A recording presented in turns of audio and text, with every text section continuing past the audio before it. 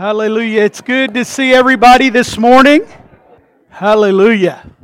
Man, what a time of worship. Wasn't that wonderful? Just to spend some time alone with God right where you're at, even though we're in a room full of believers or people that are here to hear about the Word of God, that we can be alone with God in right where we're at.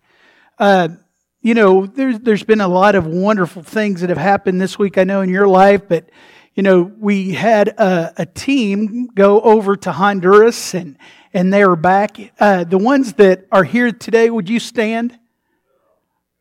Let's give them a hand.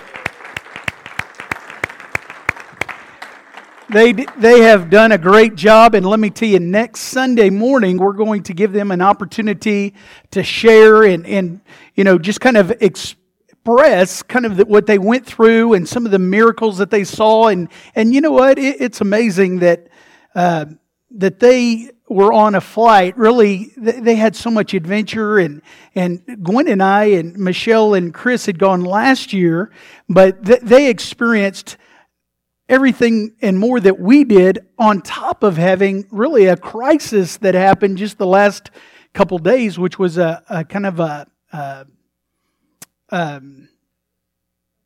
protest against the government, where somebody said, "Do you hear the fireworks? Is that 4th of July here in Honduras?" And they said, "No, those are guns going off." And so they blocked the road. They couldn't get back to the place where they were staying, and they had to take a different route and even shuttle them in through a smaller vehicle so that they could get back. Let me tell you, and then yesterday they had to get to the airport. They got up most mornings at 5 o'clock, and they had to get up one day at 7, and Gwen said it felt like sleeping in, you know. And you know, for them to have to get to the airport even earlier, some of them had to get up at 4 o'clock yesterday to get to the airport before the airport pretty much opened up. And then they traveled to Miami, and they had layover, and they got home. Their flight got delayed a couple times, and they got home about 10:15 last night to the airport. So most of them probably didn't get to bed until after midnight, and they're here this morning. You know, but do you expect anything less from World Changers, huh? They did a great job, and I can't wait to hear just some of the fascinating things. You know, Heath was telling me that May and him had helped wash children's hair, and this lady had brought her daughter that she had been waiting for like 3 months for a brigade, which was the medical brigade that we brought, you know, the group. We provide medicine, and we took the medicine, and he said, it's just hard to imagine that she's been waiting for 3 months for the brigade because her children had lice. And Gwen said, I was in a spot, she said, and I was watching Heath as he was washing this little girl's hair. And as a mother, there's nothing greater than just watching your children. And you know, for all those that went, we're, as a church, very, very proud of you and thankful. And I know that it has already changed your life and the way that you look at things. And I know that missions trips will do that. I remember we had a team go with a youth group, and I remember John and Aaron was one of the families that went, and when they came back, just like this time, that your eyes are open to just the amazing blessings that we have. You know, after hearing that, one thing that John Miller had to do, because I'm in a building process, I didn't go this time, and I'm sitting there at home and feeling a little sorry for myself because I had to do all the cooking this week. Gwen was gone.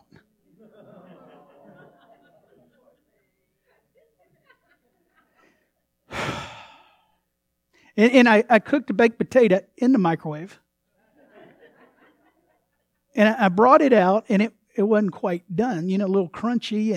And I remember, I'm hoping it wasn't the Holy Spirit, but probably was. The Holy Spirit that fast forward or rewind all the way back to the day that she had fixed me dinner one time, and I said, baked potato isn't really done. Little griping a little bit, So, well, let me put it back in. We'll warm it. Now, I'm at home by myself. Just heard all these stories from Honduras, and I'm thinking, John, you're a blessed man. Aren't we a blessed people? Amen. Some of you didn't really say that like you mean it. We're a blessed people, amen? Amen. Amen. Sometimes we have to realize that the things that we're going through, we have to have boundaries. And that's one thing that we're doing on Sunday morning as we're in this series. You got to nourish to flourish. And if you've ever seen flowers that are flourishing in this time of the year in Texas, something is being able to nourish them to bloom and to be beautiful. Some flowers that you just have out in, the flower bed, if you're not watering them or fertilizing them, they're looking pretty poor this time of year because there hasn't been a lot of rain. And, some of us got so excited because we got a little rain this week. Maybe it just passed by for a few seconds. And you went, woo! Well, that was nice, but it wasn't enough. And some of you were expecting your grass to pop and get green, but you were kind of disappointed because there wasn't enough.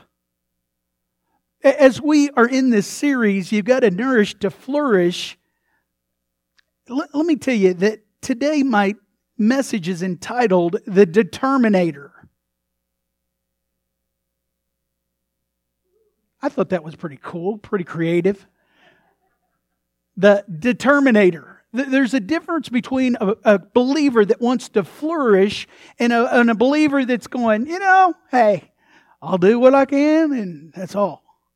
There's something about Paul that when he came to the Corinthians, he made this declaration in 1 Corinthians chapter 2. When I came to you, brethren, I did not come with superiority of speech or of wisdom, which he had. He said, I was determined to know nothing among you except Jesus Christ and Him crucified. He was determined to do something. He had a mission, and all that it cost him, he was determined, I am going to see it through. Did you hear that attitude change there? Sometimes there's people that go through life and they never get that emotional shift where they want to be determined to see something happen in their life, to flourish. See, as we grow older or as we mature in Christ, there's a sense of erosion that takes place if we're not continually being nourished. The flourishing starts to be downgraded. We begin to see things, kind of like the people that are around us that aren't even believers. You might get into a place where you hear a message about faith as being sure of the things we hope for and certain of the things we do not see. And today you might be in a service where we're preaching, really the beginning of hope. Can I tell you this? If you've been lacking hope in your life, listen, the beginning of hope is just simply saying, God, I believe in you. And God, you're the beginning. You're my beginning. You're going to be my end. God, you are the God of miracles. Now this morning I'm going to be talking about a group of people that got to a place where they just allowed the enemy to be more determined than they were. I want you to see, if you'll turn to Joshua chapter 17. You can see this passage because here's what's happening. God has promised the people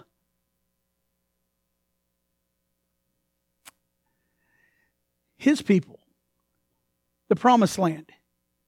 Now they have been waiting for this for years. Their ancestors, we know, were scared to go into the promised land because there was giants there.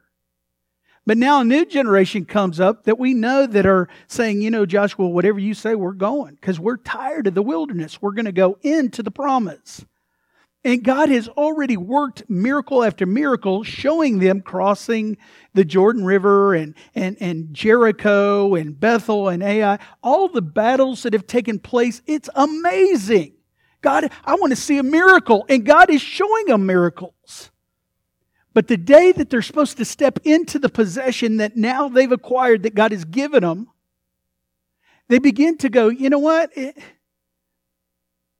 Little hard. And the discipline, the maturity, the responsibility begins to wane. Now, today we're going to be using the tribe of Manasseh. And let me read this. In Joshua chapter 17, it says, "Yet the Manasseites," this is a group from Joseph. You know, Manasseh and Ephraim are the two tribes split. Really, they're Joseph's sons. Watch this. "Were not able to occupy these towns, for the Canaanites were determined to live there in that region." The enemy was determined. You might be the biggest guys on the block, but we're determined that we're going to live right here in the middle of it. That's what the enemy's saying. However, when the Israelites grew stronger, they subjected the Canaanites to forced labor, but did not drive them out completely. Now, I want you to hear this because it's a very important part that they put in the Bible for you and me. They did not drive them out completely. Verse 14, "The people of Joseph said to Joshua, 'Why have you given us only one allotment and one portion for an inheritance?'" Can you kind of hear the whining? "We are a numerous people, and the Lord has blessed us abundantly." In other words, we're a group of people that has grown. We're strong. We're blessed. Why haven't we got more?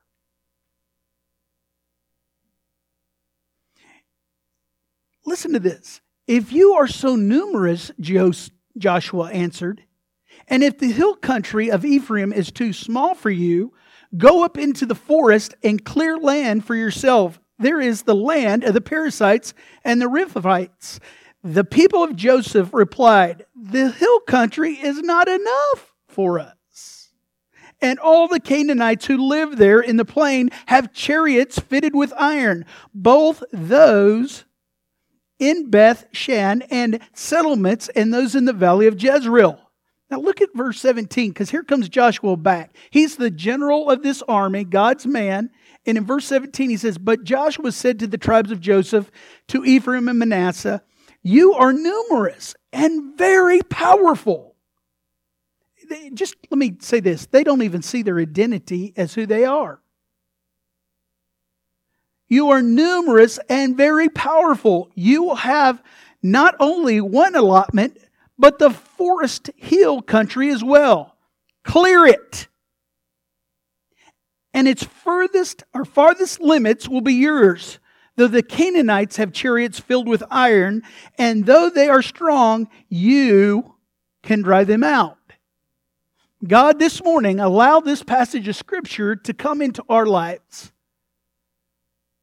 Father, we allow the Holy Spirit to have an intervention with us all privately.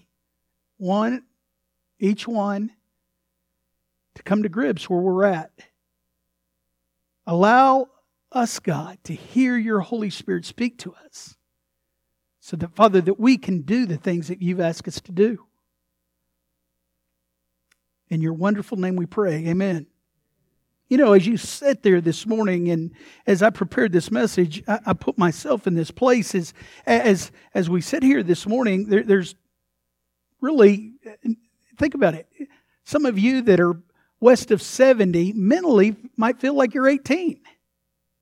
And you think, you know what, I really mentally, I feel young. And maybe our bodies don't act like that or seem like that.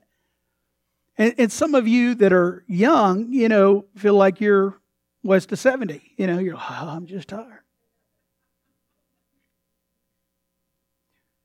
But you know, the day that you received Jesus Christ in your life and He promised you the promises that He has in His Word for you, there's an excitement that you want to flourish.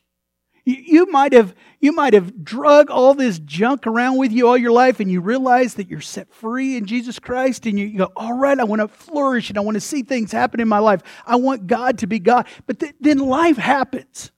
You might get in a place where you get a bad report or a sickness in your life or lose a job or lose a child or get divorced. I don't know. But there's a place where we come, and if we're not careful, we just start going, you know what?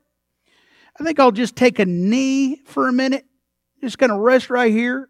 And a couple minutes turn into a couple weeks, a couple months, years, half a lifetime. And instead of being a person that has a testimony of flourishing in their life, through their life, they have a testimony of, well, you know, I've heard it happen. I haven't experienced it. This morning, I want to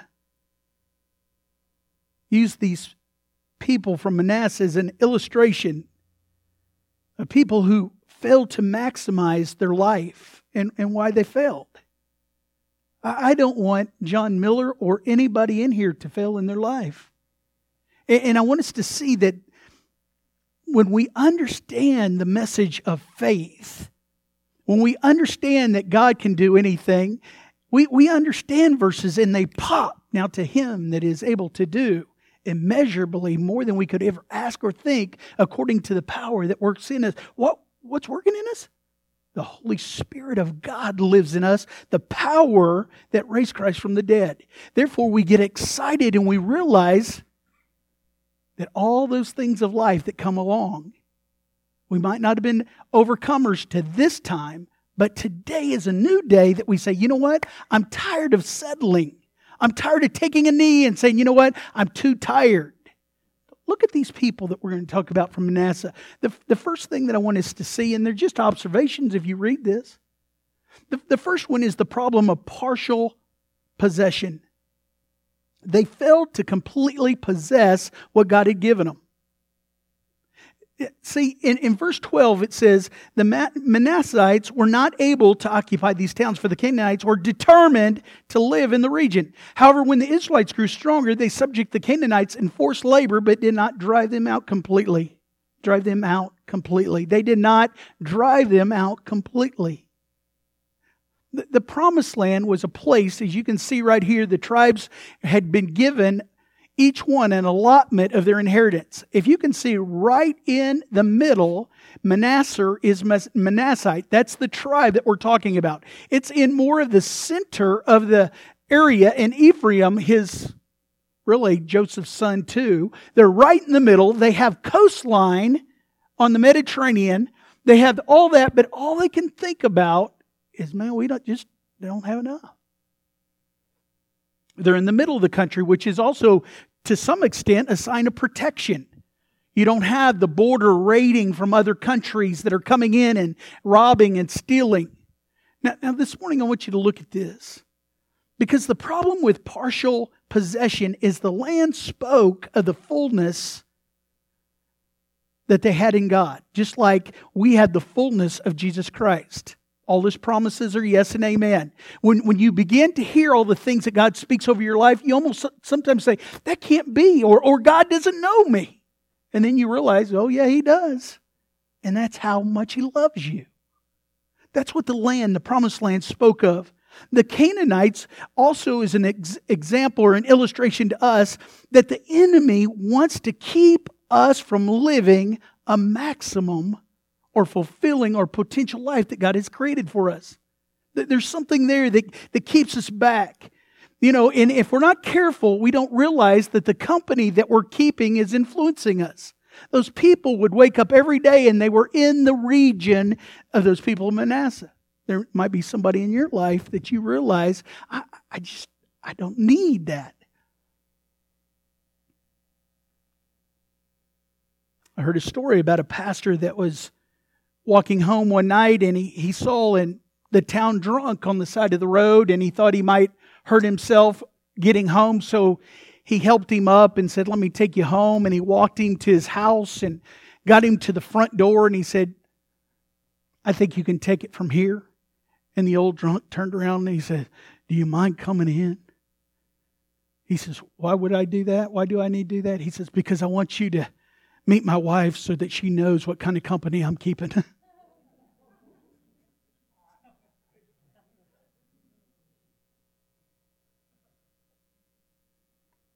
Do you know what God's plan for Manasseh was? Complete victory. Do you know what God's plan for you is? Complete victory. If you're in life right now and you're going, it just don't feel like it. It's almost like a cloud's over my eyes, and I feel like I've been doing things that I shouldn't be doing, and I'm seeing things that I shouldn't be, hearing things. And let me tell you, that's life. But we're here today to realize it's a new day. The culture that comes around you and gets you influenced is the Canaanites that are living among us. Now watch this. You could say, Pastor John, victory really is impossible then, living in a country or in a culture that has all this around me. But the Bible again declares in 1 Corinthians chapter 15, verse 57, it says, "But thanks be to God which giveth us victory through our Lord Jesus Christ." Douglas MacArthur once said, "In war there's no substitute for victory." See, everybody wants to compromise and just get as close as they can to the sin. But God has given us victory to overcome the flesh. And really, when you think about it, even overcoming the enemy that lives in us, if we're not Spirit-filled Christians. The enemy comes in and he begins to influence us and begins to speak to us. And pretty soon we begin to side with him.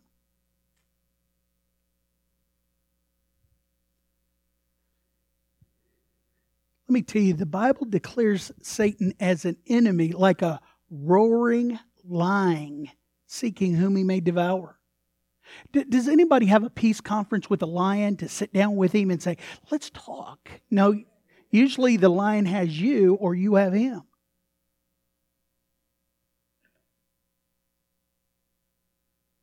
Partial possession. And the question came down to who would be more determined. Now watch this. I want you just to see the Canaanites they failed to drive out. And who would be most determined. The first ones are the Canaanites they favored. The passage in verse 13 says, however, when the Israelites grew stronger, they subject the Canaanites to forced labor, but did not drive them out completely. See, they said to themselves, we'll make slaves of them because now we're stronger than them. And you know what? We'll have them pay taxes. That's good for us.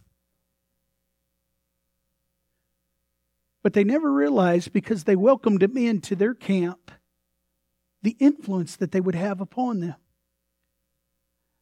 Question I have for you today is, do you have Canaanites that you're showing favor to in your life? Sometimes there's things that come into our lives that we kind of say, this is the way that I survive in the world that I live in. Pastor, you don't have to work with the people I do. So my attitude, I know is wrong, but you know what? It's kind of one of those Canaanites that I'm going to show favor to. I'm going to keep it under control when I'm at church and when I'm with godly people. But let me tell you, they're going to see my attitude at work. Canaanite. Anger sometimes is a Canaanite that we favor. We say, you know what? My dad had an attitude problem and an anger problem, so you know what? I kind of do too. And I know that it's something that's not right, but I'm going to keep it. Being critical is another Canaanite. Being lazy is a Canaanite that we favor sometimes. And we say, you know what? If they're not going to do it and they're not going to do it, then I'm not going to do it either. There's things in our life that we know are wrong, but we favor them because it seems like there's a part of just saying, you know what? It's the way that it is now in life. Until we get to the place where we realize those things in our lives that are not godly need to get out, we will tolerate them. And sometimes we'll have them as a favored sin in our life. There was a family right here in Texas that had an idea that they would raise a pet lion cub. And everybody was amazed and thought, and they said, man, it's just beautiful and it never would harm us because we raised it. Until one night they heard a terrifying sound in the other room. And when they came in, they had realized that lion that had now grown older and larger had chewed off fingers off of the baby in the baby bed. Now again, this morning, how horrible would that be? And you think, what were you thinking? It was something of just toleration of saying, you know what, nobody thinks that our pet lion is going to hurt us. We tolerate it. Another Canaanite that they failed to drive out was the ones that they feared. It says this, the people of Joseph replied, the hill country is not enough for us, and all the Canaanites who live there in the plains have chariots filled with iron. Did you see those chariots?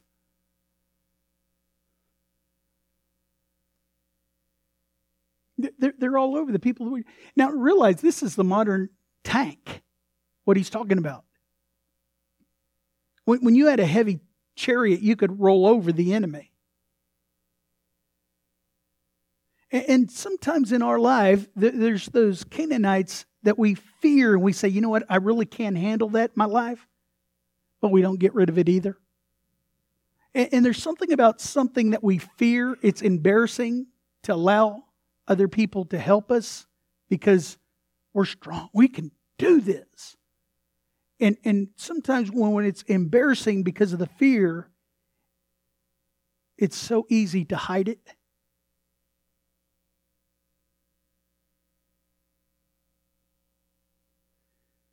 Jealousy.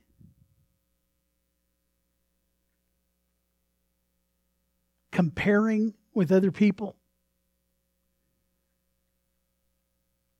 Again, Canaanites that are living among us that we just don't deal with. We fail to drive that out of our land or out of our lives until finally that influence begins to persuade us. And then it begins to persuade our children because we tolerated it for so long. This morning, you might be in the middle of sin, but let me tell you, as a Spirit-filled, blood-bought believer, sin shouldn't have dominion over you. And if you're right in the middle of that, let me tell you, just confess it and let's go on. Say, God, forgive me of that. Do you realize even the song that we sang, how long and how wide and how deep the love of God is for you? If you could only know that.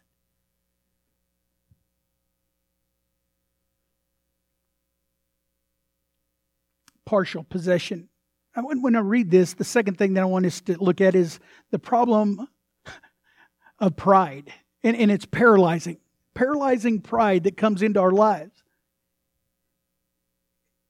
Let me show you this. In verse 14, it said, the people of Joseph said to Joseph, why have you given us only one allotment and one portion of our inheritance? We are numerous people, and the Lord has blessed us abundantly.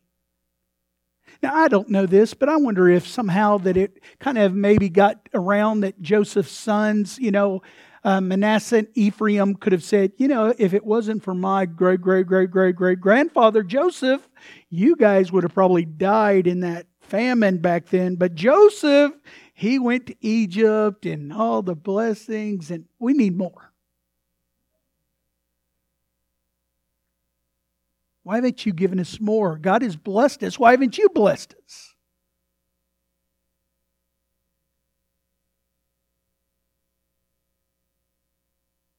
There's other things that keep us from flourishing. But let me tell you, paralyzing pride will keep you from flourishing more than probably, in my opinion, probably more than anything. Somebody said a closed mind is the hardest thing to open.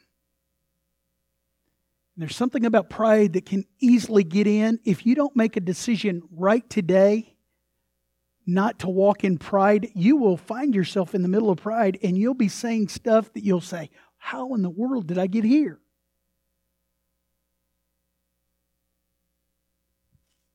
Sometimes we begin just like that to ask for more.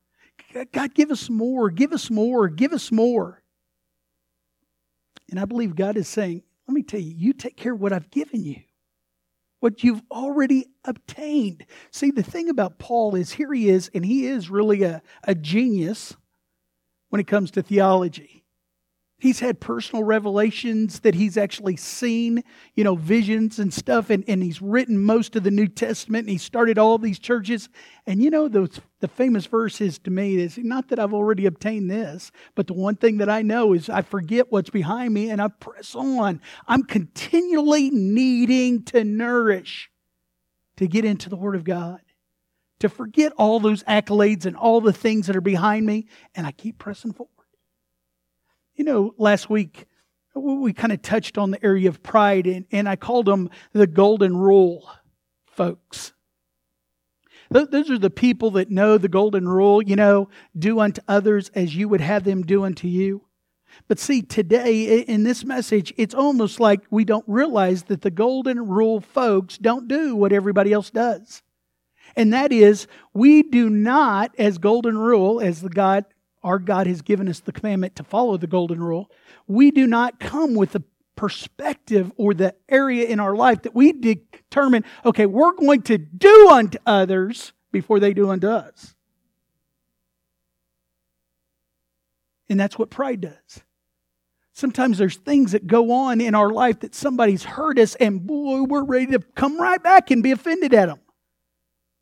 We're different. You're different. And that's why the level of maturity that God asks us to walk in demands us to be in the Word of God. And sometimes that's a reflection, that's a gauge on the dashboard that's going off. Warning, warning. When you find yourself easily offended, you're not in the Word of God. You're not walking in the Word of God and being obedient. And it's a reflection.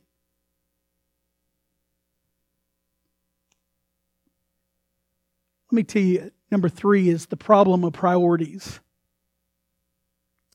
The third reason that keeps people from flourishing is priorities. In verse 17 it said, "But Joshua said to the tribes of Joseph, to Ephraim and Manasseh, you are numerous and very powerful. You will have not only one allotment." Now listen, it's almost like he's a little sarcastic here. Now again, maturity is going to come with responsibility. Gentlemen, do you remember that were in a men's conference or a men's Bible study, and we were in for some reason the women always get the sanctuary, and we go out to, anyway, we're out there, and it was the groups of men, and all of us, the young men were there, the older men, and it says, the group was the adolescent, and then the man, and then, or to grow into manhood, and then mentor, and then patriarch. And they went through what actually moves a man from being an adolescent to a man. In the video that we're watching, they said, everyone it's responsibility. It's responsibility. It's responsibility. And one guy said, yeah, in my church, I tell my young men, you know what women are attracted to? A job!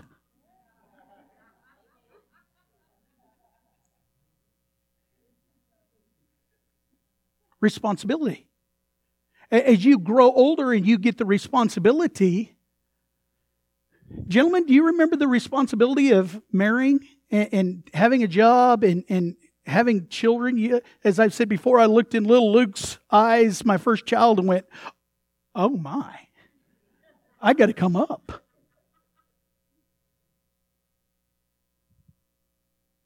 This is what Joshua was telling them. It's time, tribe of Manasseh and Ephraim, to come on up.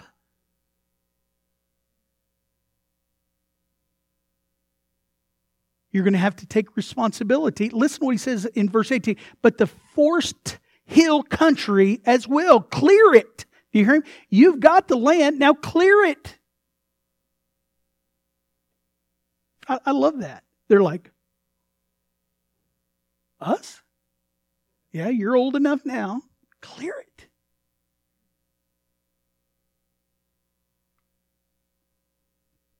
And its furthest limits will be yours. You remember the map, how it went all the way to the Mediterranean?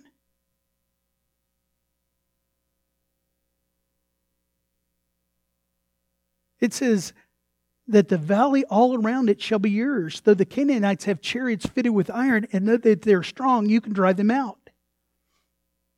God's solution for this problem was, you need to clear the forest. Can I just tell you, you can't bury the treasure that God has given you, even if you're a one-talent person. That God asks us to take what we have been given and bring it out, and it's our responsibility to work it. If you want bigger opportunities, if you want better opportunities, then you have to start clearing your forest. Now let me say something of a little statement. The Lord will provide the fish, but you have to dig the bait. Do you understand what I mean? There's a lot of people that are sitting on their couch wanting a miracle to take place, but they're not putting any effort to what God has already given them. Now, we believe in the God of miracles, but we do not expect God to provide miracles every day because we do not live in an area of emergency mode because we're not doing our part. If I didn't pay my bills for 6 months because I really wanted to do some binge watching on TV, you see what I mean? To pray for a miracle, to pay for that house payment? Come on.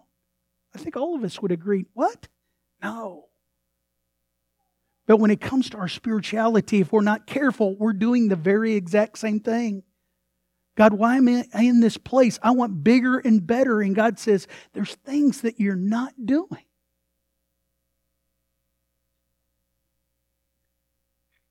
God's going to increase your capacity if you're willing. Let me give you, before I dismiss, I just want you to see two ways of looking at your priorities. How do you prioritize? And just in this example, first, remove the clutter in your life. Have you ever sit down at your desk and you're reaching over stuff trying to work and you're like, and you just got to clean everything before you start? Anybody beside me? There's funny because I'll be on my laptop and sometimes there's stuff in front and I'm going, what am I doing? Remove the things that clutter your life. It says, the mountain shall be yours, for it is wood, and you will have to cut it down. You're going to have to clear it. You're going to have to chop down some trees. Now, I want you to hear this because maybe what's going on in your life, I don't know everything that's going on in your life, but just take this to heart if it's happening to you. There might be some things in your life that you think are harmless. Trees are harmless. Harmless. They're good. I love trees. But if they're in a place that is cluttering your life, in this situation, they're good as long as you don't want to build a house where the trees are. They're wonderful, but if you want to grow a vineyard, it's not going to work with trees. If you want to grow some corn or some wheat, no, trees. If you want to build a road to link up other settlements, but there's trees, it's clutter. Again, trees are harmless. And you have a right to say, there's not enough room in my life for this clutter, and it's causing me to prioritize all the things in my life wrong because it just seems like I'm cluttered. You might make the statements, well, I just don't have enough time to do the things of God.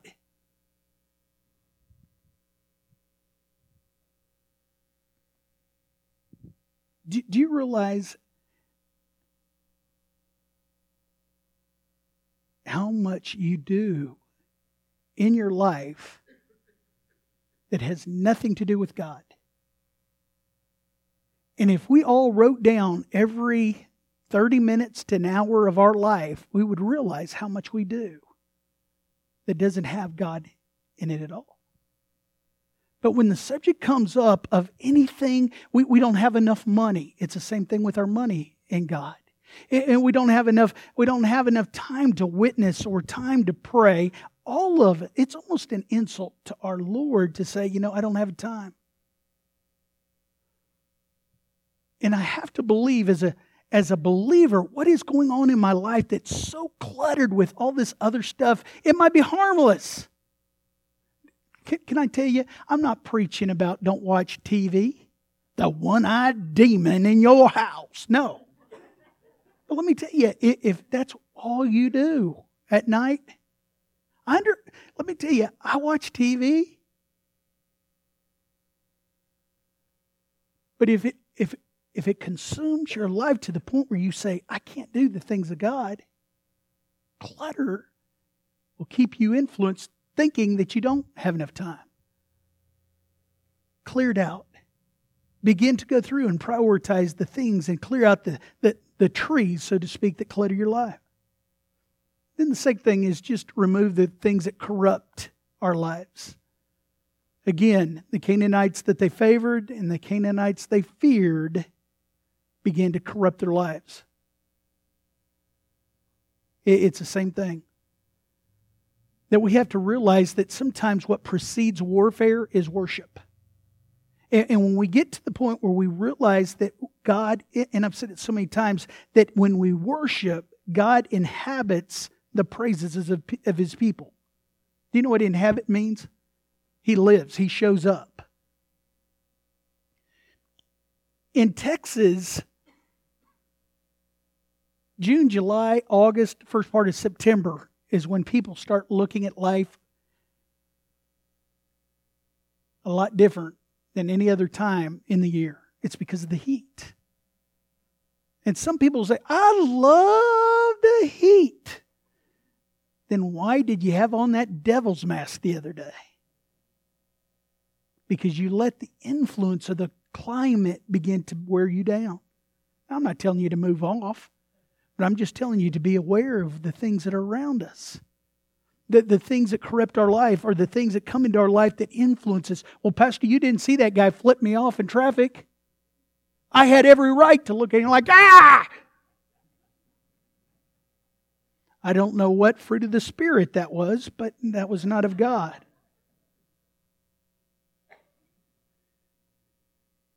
Partial possession, paralyzing pride, wrong priorities. See, if we're not careful, we're not determined to nourish, to flourish. What happens is we say, God, if I could have more, but really we haven't taken care of what God's given us. It's kind of like a dog chasing a truck. He don't know what he's going to do if he caught it. If we get more, we realize that we didn't have the capacity ahead of time to hold it. Here's the thing that was amazing, is the chariots of iron that they feared were known not to be able to fight in the mountain country. And you know why? Because they get stuck in the mud and different things like that. And here's something that they feared, that God put them in the right place at the right time, but all they could see is with natural eyes. This morning, this message was not to discourage anybody, but to have us all look inside. Let me tell you, there is nothing that I am not saying that I don't have to deal with in my life. But for us to get from this point in our life to being more able to flourish, even in a time of the heat of Texas, there's going to have to be some maturity, which means responsibility taken on our part as believers. There's a time where our eyes come open and we say, you know what? Come on now, John. Like I have to tell myself, I can't just go on just Sunday morning. I've got to get in the Word of God. I've got to read the Word of God for myself. It's not a maybe, sometime. It's a necessity to live in the world that we live in. This year we're going through a kind of an overview, and it's called The Journey. And part of the struggle of any journey is doing life together.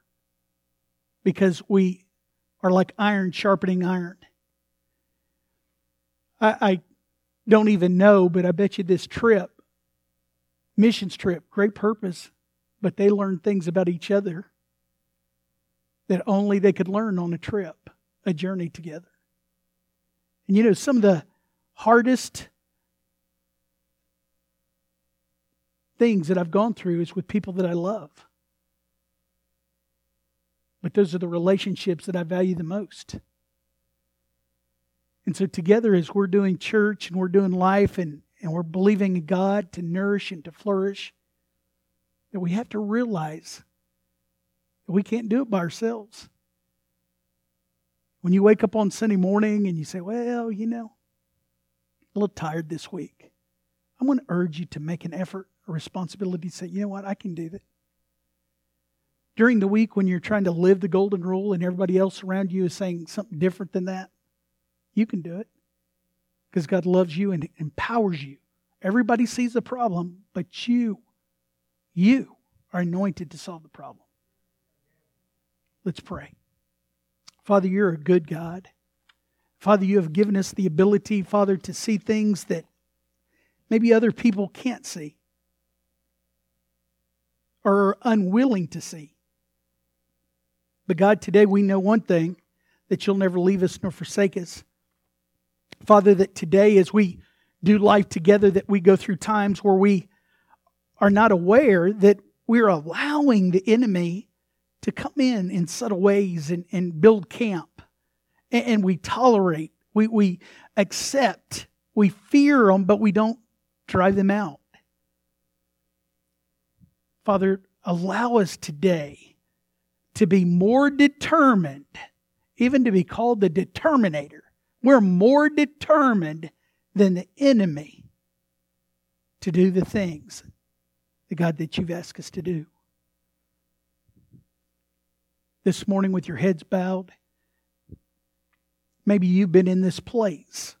And I believe that when Lisa did what we did this morning by allowing just a time of prayer and coming to the front, I believe that was God ordained.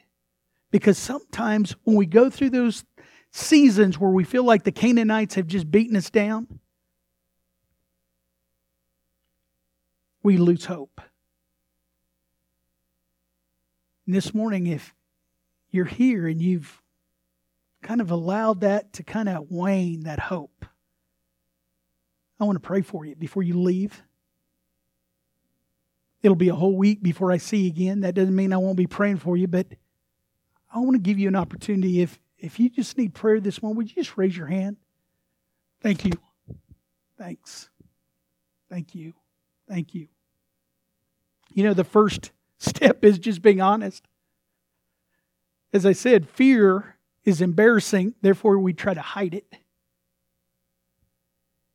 Anybody else? Let's just agree. I believe that God's going to set people free today. Anybody else? You just kind of lost hope. You kind of feel like you're walking through shadows. You don't know what is happening in your life, but you're tired of it. Anybody else before we pray for freedom? Let's pray. Today, God, that is broken off of these wonderful people. God, that the enemy has come in and spoken lies over their life, trying to get them discouraged, depressed, walk in an anxious emotion. But God, today I want you to pull back the clouds and show them again, just a taste of God, what you have in store for them. That you have a future, a plan of hope for them, not to harm them. God, that when they come, God, they call upon you, that you're going to be found. And Father, today I pray that they will remember hope. Hope. God, just like the sunshine coming through the dark clouds, hope is on the horizon for them. Not to give up, not to quit, not to confess the negative things out of their mouth, but God, today victory is going to happen in their life. Can you that are in agreement say amen today? Amen. Father, thank you for being able to boldly come before your throne today. In your wonderful name we pray. Amen. Let's give God a hand of victory today. Hallelujah, hallelujah, hallelujah. Amen.